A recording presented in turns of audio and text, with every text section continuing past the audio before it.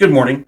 I do have some very brief remarks to make about the devastation in Arkansas, Tennessee, and Kentucky. Uh, we all were awoken this morning with the tragic news of the tornadoes that struck overnight.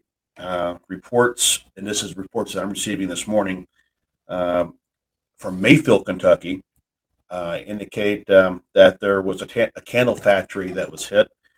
Uh, with at least 100 people working inside.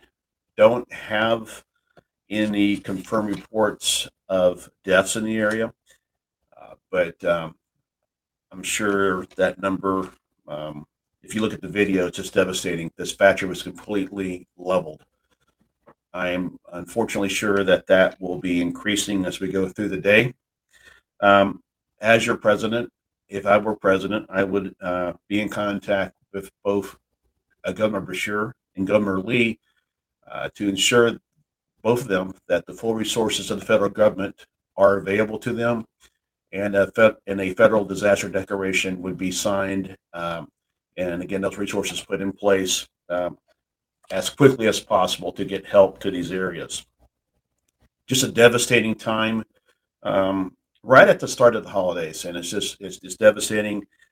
Both Andre and I do send our thoughts and prayers to all the victims in this tragic, severe uh, weather event. Uh, it's uncommon for this to happen. Uh, this time of year, tornadoes are mostly in the spring and summer times, but to have this right before the holiday season, this is a very, very tragic event for our nation. And I urge that all of us say a prayer and for all the victims of this tragic event.